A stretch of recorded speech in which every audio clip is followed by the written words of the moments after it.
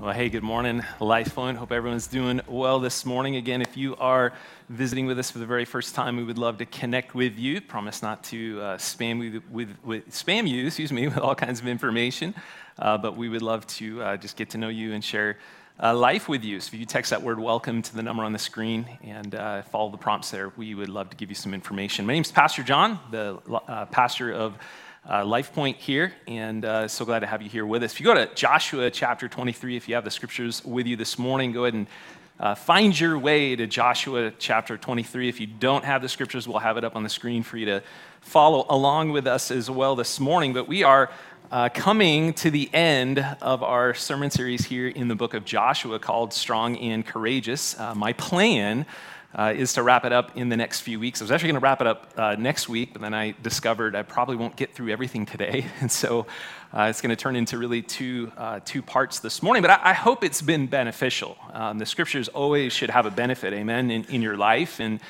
should grow us, should challenge us, and I really hope and pray that our series in the book of Joshua has done that it's been beneficial for you, that it's helped you to build your life up in some way, and really helped you in the midst of your battles in your life, and of course the battles that you and I will face. God still wants us to be strong and courageous, amen. That's really been the theme throughout this whole series, is that we would build strength and courage for the Lord. He wants us to be that, right?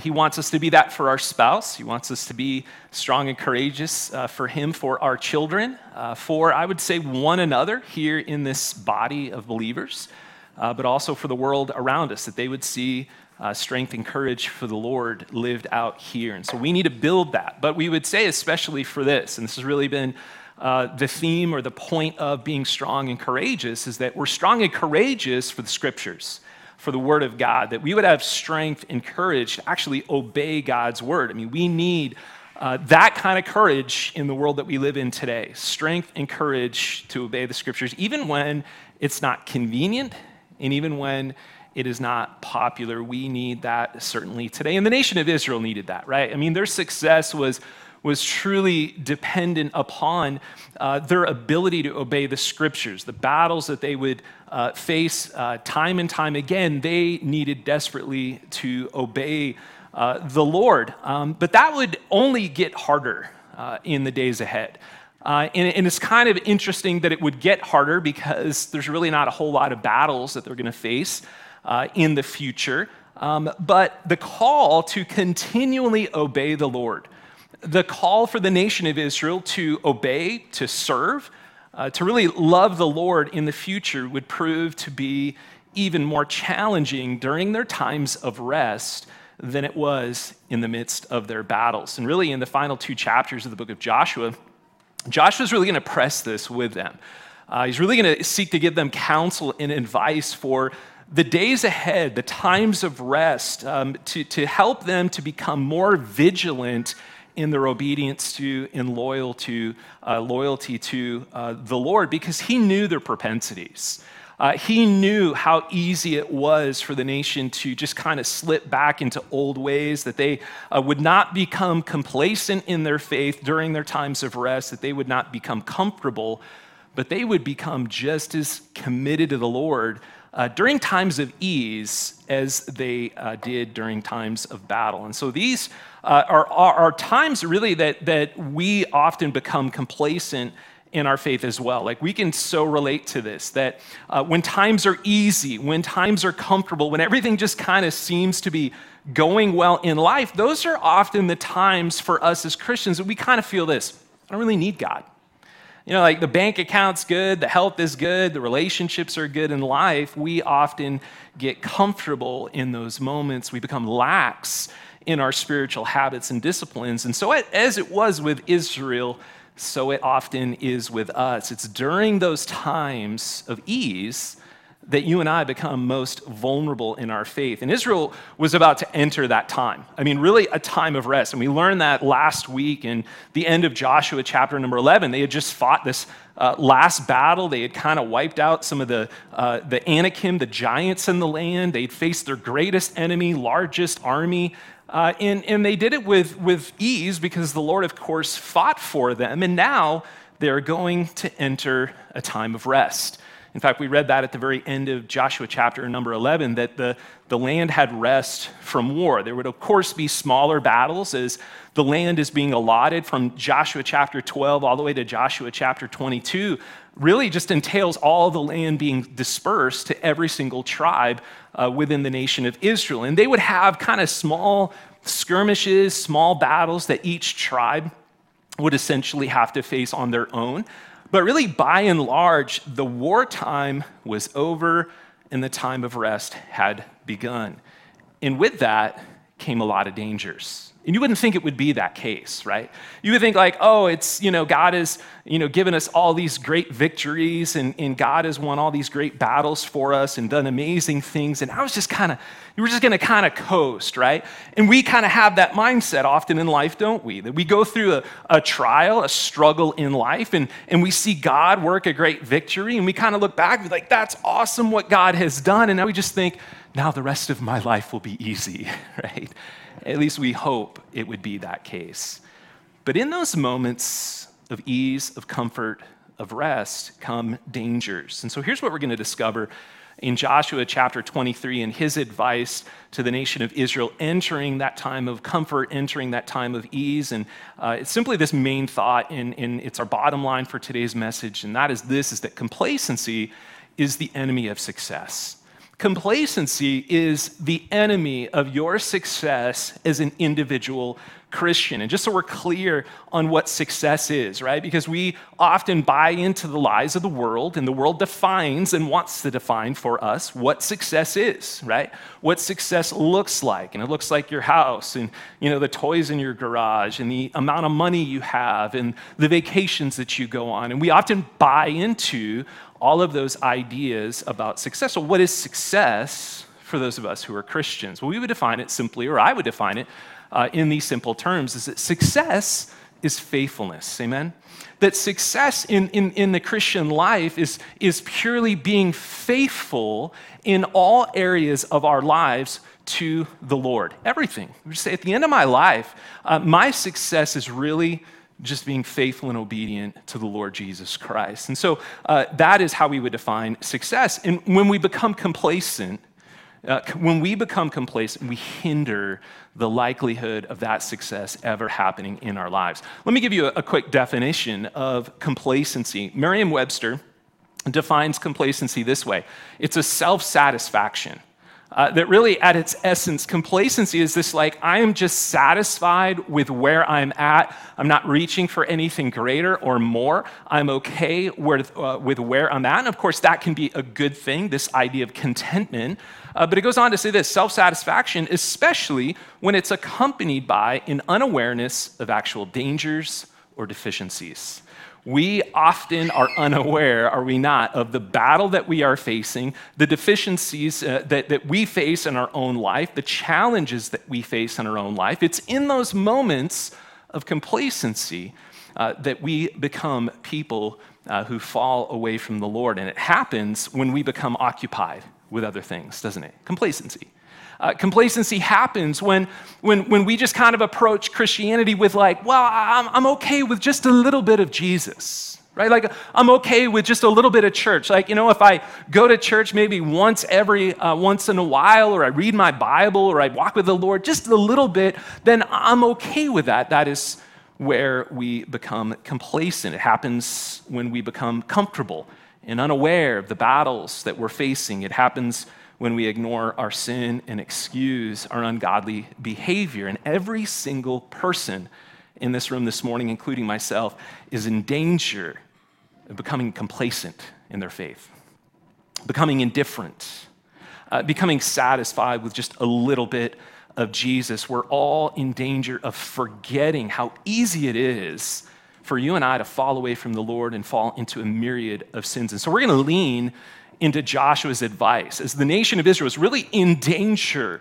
of all of these things. I mean, their greatest danger was not the battles that they were facing. Their greatest danger is disobeying the Lord Jesus Christ, right? And discovering and experiencing his wrath and his judgment upon them. And if you know their story, you know that they are going to experience a lot of those things. And so we need to lean into Joshua's advice. How do we approach these times of ease? And maybe you're there this morning. Maybe you're like, Pastor, that's not where I'm at. I'm in a battle. I'm in a struggle. I'm in a trial. I get that. I understand that. But maybe you're here this morning and you're like, I'm kind of comfortable in my Christianity. And I would say today that the church in America is very, very comfortable. As you look at the church by and large in the world today, comparing that to our struggles in America, we are comfortable in our Christianity. And so we need to consider, how do we walk through these times of comfort and ease, and what are some things that we need to be on the lookout for? And so we're going to read Joshua chapter 23. We're going to read the entire chapter together in church. Can you guys handle that this morning? Yeah? Okay, we're going to do it, all right? Whether you like it or not, because I'm actually the one speaking.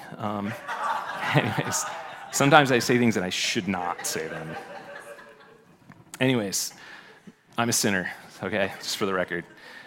Joshua chapter 23. I'll break it into small chunks so that we can really digest this well. Let's read the scripture. It says, a long time afterward, when the Lord had given rest to Israel from all their surrounding enemies, and Joshua was old and well advanced in years. This is in verse 2. Joshua summoned all of Israel, its elders, its heads, its judges, and officers, and said to them, I am now old and well advanced in years. We don't really know exactly how long this actually was. Like, what is kind of the time stamp? We don't have any kind of time stamp here to really have an exact date and an exact time, but we do know that Joshua lives to a ripe old age of 110 years old. That's Joshua chapter 24 and verse 29. It was about maybe 80 years. He was about 80 years old approximately when they crossed the Jordan. And Caleb, we kind of have some timestamps in his life because Caleb was about the same age as well, his friend. And so it's possible that maybe 15 to 20 years had passed after the last battle in chapter 11 that we looked at last Sunday. But we cannot say with great certainty how long it has been. But regardless, Joshua is now at the end of his life. Like he's old, he knows he's weak, he's kind of feeble, and he wants to give this last charge to the nation, to its leaders, that they would continue on, that they would remember what God has done. And this, of course, was very customary during those days to give a charge and give kind of some encouragement. So let's read on in verses 3 through 5. And it says, and you, this is Joshua speaking to all of those leaders, and you have seen all that the Lord your God has done to all these nations, that was the Canaanites, for your sake. For it was the Lord your God who has fought for you. And behold, I have allotted to you as an inheritance for your tribes, those nations that remain, along with the nations that I have already cut off from the Jordan to the great sea in the west. And the Lord your God, verse 5, will push them back before you, and you will drive them out from your sight, and you shall possess their land, just as the Lord your God has promised you. And so Joshua is looking back and just reminding them about the past victories. Like we talked about in past sermons, those memorial markers, those victories that we look back in our life and we can say, God, God, God, God, all along the way. The victories that he has wrought in my life, the peace that he has wrought and brought into my life, the victories that God has done for your sake. This is what Joshua says. God has done this for you, Israel. He fought for you, and guess what? He will continue to fight for you. This is who God is. Remember I said, whenever you open the scriptures, you ought to be looking for the character of God. Who is God, and what is he like? And Joshua, of course, is doing that with the nation of Israel. This is who God is. He is a God of his word. He is a God who keeps his promises. And know this today, church, he is still that same God today. He will continue to fight for you. So let's read on, verses 6 through 11. It says in verse 6, therefore be very strong to keep and to do all that is written in the book of the law of Moses, turning aside from it neither to the right hand nor to the left, that you may not mix with these nations remaining among you. This would be the Canaanites who still lived in much of the land, or make mention of the names of their gods, or swear by them, or serve them, or bow down to them. But you shall cling to the Lord your God, just as you have done to this day. For the Lord has driven out before you great and strong nations. And as for you, no man has been able to stand before you to this day. That's a pretty amazing thing, and all the battles that they faced, right? One man of you puts to flight 1,000, since it's the Lord, your God, who fights for you, just as he promised to you.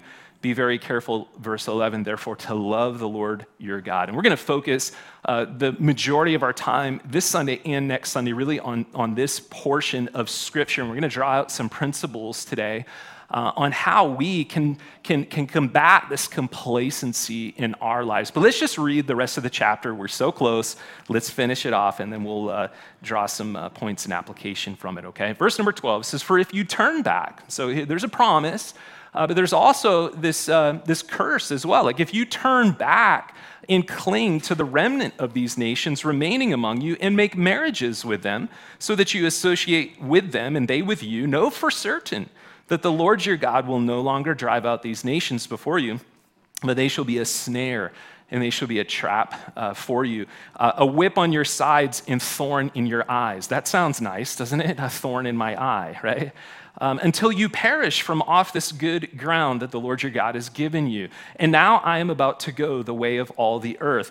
Joshua's basically saying, we're all going to die. Let's just realize that, right? And you know in your hearts, in your souls, all of you, that not one word has failed of all the good things that the Lord your God has promised concerning you. All have come to pass for you, and not one of them has failed. But just as all the good things that the Lord your God promised concerning you have been fulfilled for you, so the Lord will bring upon you all the evil things until he has destroyed you from off this good land that the Lord your God has given you. If you transgress the covenant, verse 16, of the Lord your God, which he commanded you, and go and serve other gods and bow down to them, then the anger of the Lord will be kindled against you, and you shall perish quickly from off the good land that he has given you. And this is such a fantastic sermon. It really is a message, a sermon from Joshua to the nation's leaders, specifically at this time. Chapter 24 is really going to be to the entire nation of Israel, but it's really a timeless message, meaning it applies to us today just as much as it applied to the nation of Israel as well. And the problem really for them is still the problem that we face today in modern America, that when things are good, like we've got to be aware when times are good, when we're comfortable in our life, when we're void of any real struggles, when we're living in the midst of God's rest, it's actually in those moments that we're most susceptible to becoming complacent. I don't know if you read a whole lot about persecution in the world. I don't even know if you're aware that there are Christians in the world today, right now, who are actually being persecuted for their faith. But I'm always intrigued to kind of compare and look at the modern church in America today and compare it to the persecuted church around the world. There's such a stark difference in commitment. You would think that a church that is suffering much, a church that is being persecuted for their faith, a church that has to meet underground, that cannot even meet in public, a church that cannot have buildings and facilities and places where that they can come and worship freely. You would think in that kind of environment that you would see little commitment. But it's actually the opposite. That in places where there's great persecution, you find people who are so utterly committed to the Lord Jesus Christ. But yet in the modern church in America today, you see comfort. You see all kinds of wonderful things that are good and blessings to be able to have and to do in our society. But in the midst of that, you see such a lack of commitment. The comfortable church is really the less committed church. And I think Joshua knew that this would be a danger. That Joshua knew that, man, all the battles we fought, and we were so reliant on the Lord for every moment that we saw God work in magnificent, wonderful ways. I mean, his mercy, his grace, his power was just on display all the time for us to see. But now, there's no more battles. Now there's not going to be as much hardship. And Joshua knew that complacency would become the enemy of their future success. And the same, listen to me this morning, the same can be true of every single person in this room today. And so what are we to do, Joshua? What are the things that we should focus on? And I'm just going to tell you right out of the gate here, these are not profound. They're not hard to understand. They're not deep theologically. They are very simple, but yet they are absolutely crucial. That if you do not put these things into your life, that if you do not have a heart to follow these things, to do the simple things in life, listen, you will become a statistic in Christianity. You will be a person who easily falls away from the Lord and falls for the things of the world. And so Joshua gives us some principles. And he gives us 4 things. We're just going to talk about 2 this morning.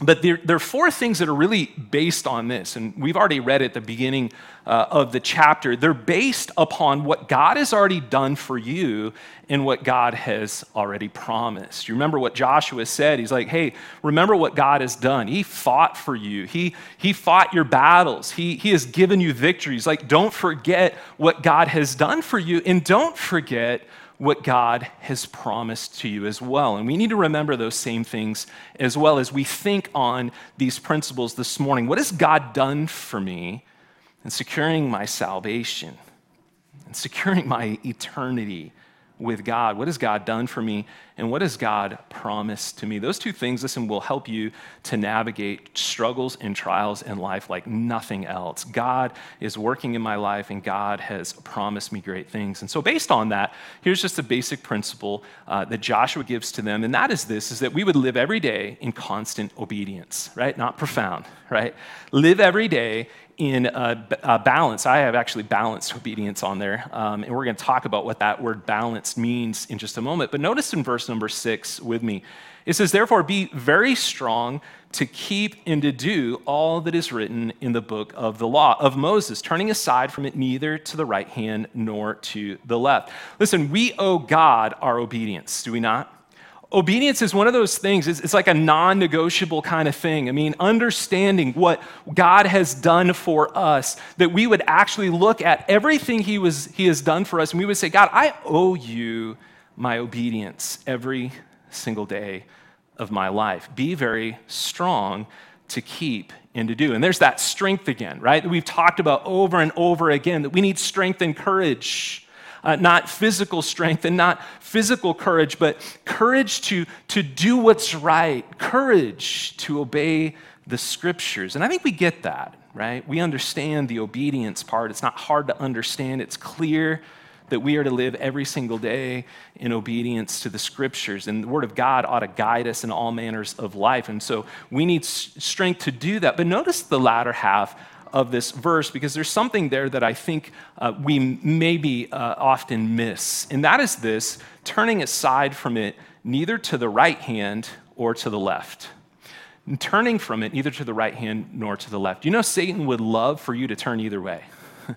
Like, he doesn't care which way you turn, just as long as you turn away from the scriptures.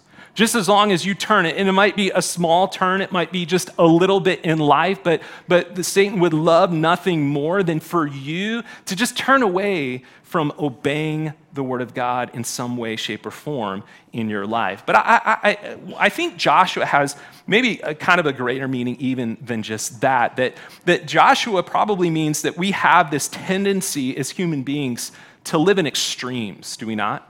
Especially as Christians. I think we have this tendency to live either to one extreme or the other, that we find it very, very difficult at times to live a balanced Christian life, to find balance between 2 things that I think we often face as a Christian community. And one is this, legalism, and the other is freedom.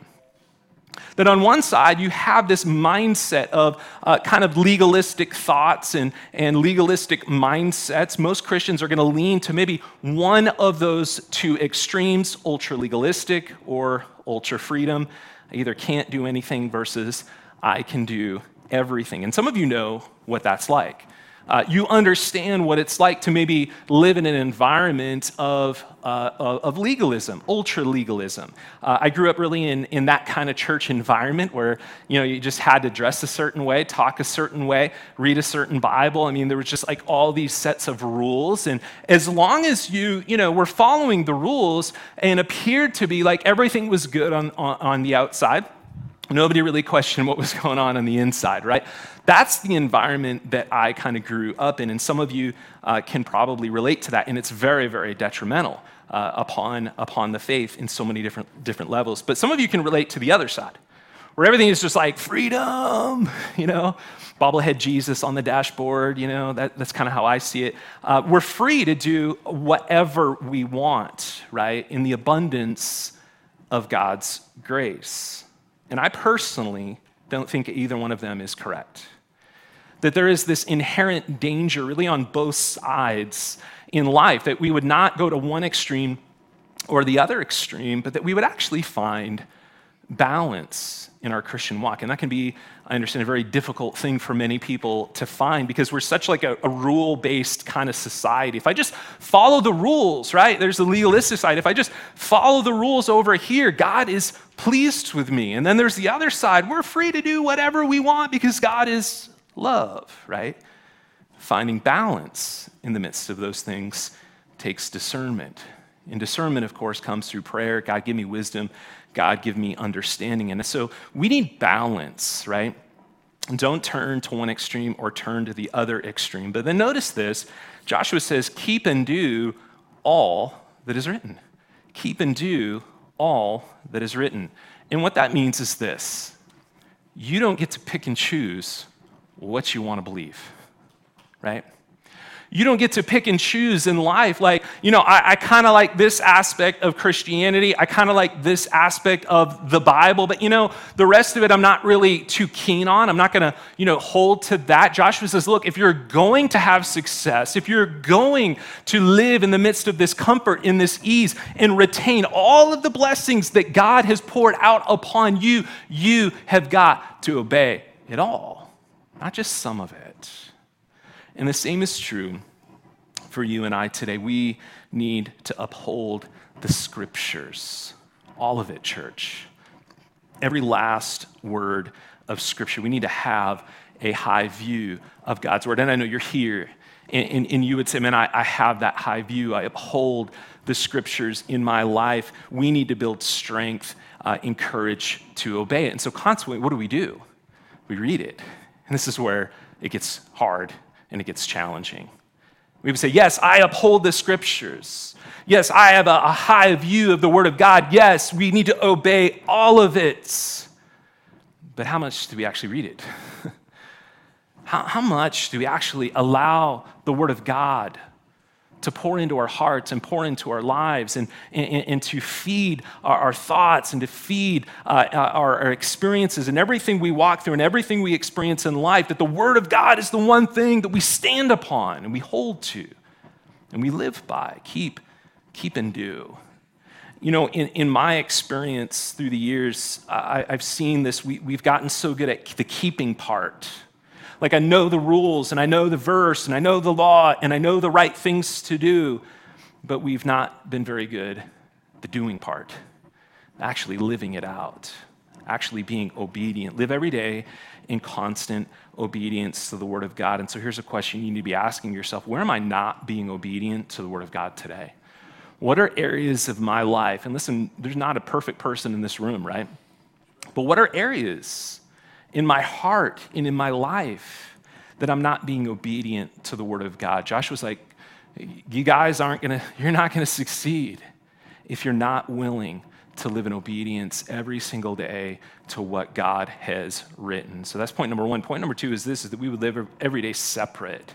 That we would live every day separate. Notice in verse number 7, and Joshua gets very pointed and specific to them as a nation. He says that you may not mix with these nations remaining among you. And those nations remaining were the Canaanites. That many of those cultures and those cities were still there. And some of them were to be driven out, some of them were not. That there was going to be this gradual process, that God was going to allow them to be tested and to be challenged, right? God's not going to remove every challenge and every obstacle in your life and just make life so easy for you. That doesn't happen, right? And it wasn't going to happen with the nation of Israel. He says, so you may not mix with them, those nations that remain among you, or make mention of the names of their gods, or swear by them, or serve them, or bow down to them. These are the things, church, that would determine their future success. And some, as they've looked at this passage in the past, I think have really misinterpreted the essence and thoughts of this through the years, and have really taken that this means that there shouldn't be any interracial kind of marriage. But that is not really what this entails at all for us today. What is the reason that Joshua is saying, look, don't mix through these nations. Don't even name their gods. Do not, marry your sons off or your daughters off with these people of other nations. Why were they not to do that? So that they would not be influenced in regards to their religion, in regards to their faith.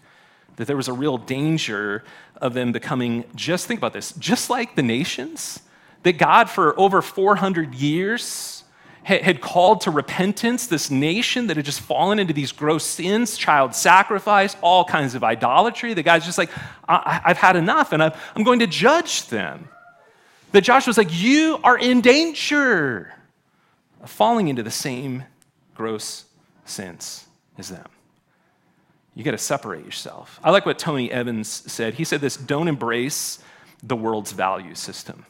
And I think that's what's in play here completely, that the nation of Israel, do not embrace the world's values, the world's things that they would uphold and say, these are the things that are most important. And we're all certainly this morning in danger of that constantly, aren't we? The world's value system. You are bombarded every single day by the world's values. And it calls upon you. And it presses you and it pressures you to buy in to the lies and the beliefs of the world. How does that happen today for us? How do we mix with the nations, so to speak? How do we allow the world and the world's values to influence us? Let me give you one example today. Notice it's in my back pocket. Right? How many of you have one of these today? Everybody, right? Everybody. Everybody has some sort of connection digitally. How do we live separated from the Lord, for the Lord, in such a digitally connected society?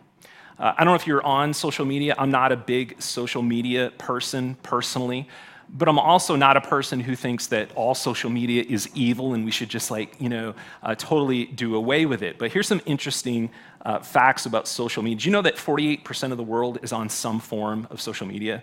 48, almost half of the entire world is on some form of social media, and that the average person utilizes social media for 2.5 hours per day. That's crazy, right? 2.5 hours of their day is dedicated to social media, and that in that time frame, that person is going to see somewhere, just in 2.5 hours, somewhere between 6,000 and 10,000 ads per day on social media. And some of you are like, preach it, brother, right? Social media is evil, right? You're jabbing your kids, right? You're listening to this kind of thing. Don't get all judgmental here, right? Because social media is just one way that we're influenced, isn't it?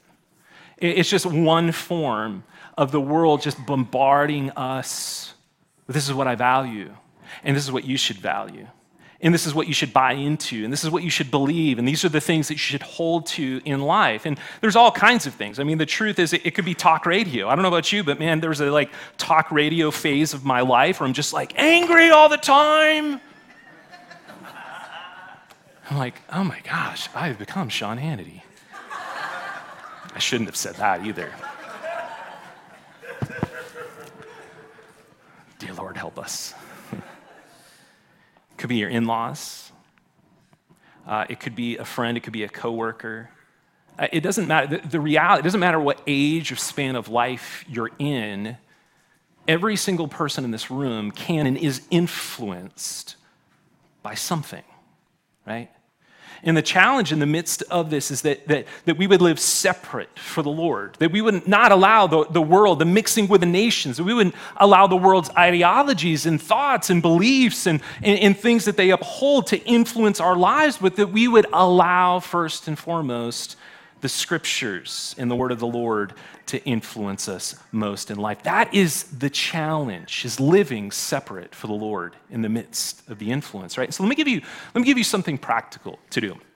And this is something our daughter has done, and I'm gonna dote on her just a little bit, but something she has done in her life that I think is really beneficial is that you and I would take the digital or take whatever it is that's influencing us in life, and we would do something that's called a media fast. A media fast. Raise your hand if you ever heard of a media fast before, right? We all know what a fast is. Right? A fast we think of in terms of food typically, right? Like I'm going to stop eating for a period of time in order to focus on spiritual things and spiritual habits. But have you ever thought about taking a fast from media and your phone and digital content and whatever shape that might be in your life? Maybe take a break from the news. Shocker. Turn the news off, right? Turn the influence off for an extended period of time. Maybe it's 24 hours that you would gather your family. You would say, we have a responsibility to live obedient and separate for the Lord today. And we're going to do something that's tangible and that's real in our lives so that we can focus on what is most important, that you would take a break from it. See what happens. I challenge you to do that just for a point of time and replace it, right? Maybe with the reading of God's word more, maybe with meditating upon scriptures, praying more, maybe dedicating just some quiet time, right? Some time where you're just not thinking and you're not focused on all the things that you have to do in life. Read a book that pours life into you spiritually. Get coffee with a friend and put the phone down and have a spiritual conversation. See, these things aren't profound and hard, but yet they're the things that we often dismiss in our lives. That's why you read things like this in Proverbs chapter 4 and verse 14. Do not enter the path of the wicked, and do not walk in the way of the evil. Avoid it. Do not go on it. Turn away from it and pass on. Live separate for the Lord. That we would do something drastic. That we would take steps to avoid these things. James chapter 1 and verse 27 says, religion that is pure and undefiled before God the Father is this: to visit the orphans and widows in their affliction. And then notice this: to keep oneself unstained from the world. That the world would not have this control and influence over our lives. And then a very popular verse in 1 John 2:15, do not love the world or the things in the world. If anyone loves the world, the love of the Father is not in him. And this Tony Evans quote comes into play there. Don't embrace the world's system, the world's values. Because you'll find yourself, and I can't tell you how many times, I was in youth ministry for a long time, I can't tell you how many times I had talked to students who were, their parents were faithful in church and serving, and they were faithful to youth group, and then all of a sudden they come to me weeping and crying and saying, this is where I'm at now, and I don't know how I got here. I don't know what happened. Because you got comfortable. And you got lax, and you were at ease, and you thought you didn't need God in those moments. And the same happens with you and I this morning as adults. We slowly buy into all of these ideas of the world. I need these things to be happy. I need this career. I need this thing to happen. I need to have this possession, and if I have it, everything will just work out in my life. And God's like, no, you don't. No, you don't. What you need most is me, and you need to live an obedient, separate life. And listen, Joshua's advice would later prove to be timely and necessary because these things would happen to them. They would forsake the Lord. And they would go into judgment, and they would go into this vicious cycle. In fact, later on, they would spend 70 years in a foreign nation in foreign captivity because they did not do these very things that Joshua commended them to. They became comfortable. And this brought trouble into their lives, and it will bring trouble into your life as well. Basic obedience every single day of our lives, that we would wake up and we would say, because of what Jesus has done for me, because of what he went through in order to secure my salvation and my relationship with God right now, because of what he has done for me, I owe him today my obedience and I owe him today to live a separate life for him this morning. I've got 2 more principles. We're going to share those next week, but as our worship team comes back up this morning, would you stand together with me as we close out our service this morning? Complacency is the enemy of success. If that is true, where in your life today have you become complacent? It's so easy. It's so easy to become complacent and indifferent to the Lord. It becomes so easy, especially in modern America today, just be comfortable with a little bit of Jesus, to be comfortable with just a little bit of Scripture, a little bit of obedience in my life. Are you being complacent in your faith? I don't know what you need to do. I don't know what speaks to your heart or what challenges are in your life today, but we need to be obedient. If we're going to succeed for the Lord as a church in taking the gospel to a world that is lost and desperately in need of hope, and the hope is found in Jesus, if we're going to be successful in that, we have got to be people who are willing to be obedient and be separate. Has the absence of conflict, maybe the absence of difficulties, caused you to become complacent in your faith today? Are you striving for that obedience? Are you striving to be separate for the Lord today? God, this morning, we are so thankful, God, that you call us out to these things, and they're not burdensome, but God, they're freeing. That we would live under the shadow of your wings, that we would live under the shadow of obedience and the blessings that the nation of Israel was afforded to them because of that obedience was just right there. But God, just like they failed, we often fail. And you allow us, God, to come before you, to confess our sin, to confess the moments that we have not lived separate lives for you. And you allow us to start afresh. And God, we're so thankful for that you're a God of new beginnings, that you're a God of grace and a God of mercy. But God, help us to be people who live in obedience to you, constant, every day, balanced obedience. That we wouldn't be extreme, one side or the other, but that we would find balance in you. God, that we would be willing to remove the influences in our lives, Lord, that we would be willing to evaluate them, that we'd be willing, Father, to do whatever it takes to allow you to be the sole influencer of our hearts, of our minds, of our lives, of our families, God. And what could happen if we actually lived this way? What could happen, Lord, if we actually led this way? We're so grateful, Lord. We're grateful for Joshua. We're grateful for his leadership. We're grateful for his advice, Father. And we pray that the word of God would not return void in our hearts and our lives today, but it would change us and mold us and shape us into the men, women, and children of God that we desperately need to be for you in this world today. We love you. We worship you in Christ's precious name. Would you worship with us?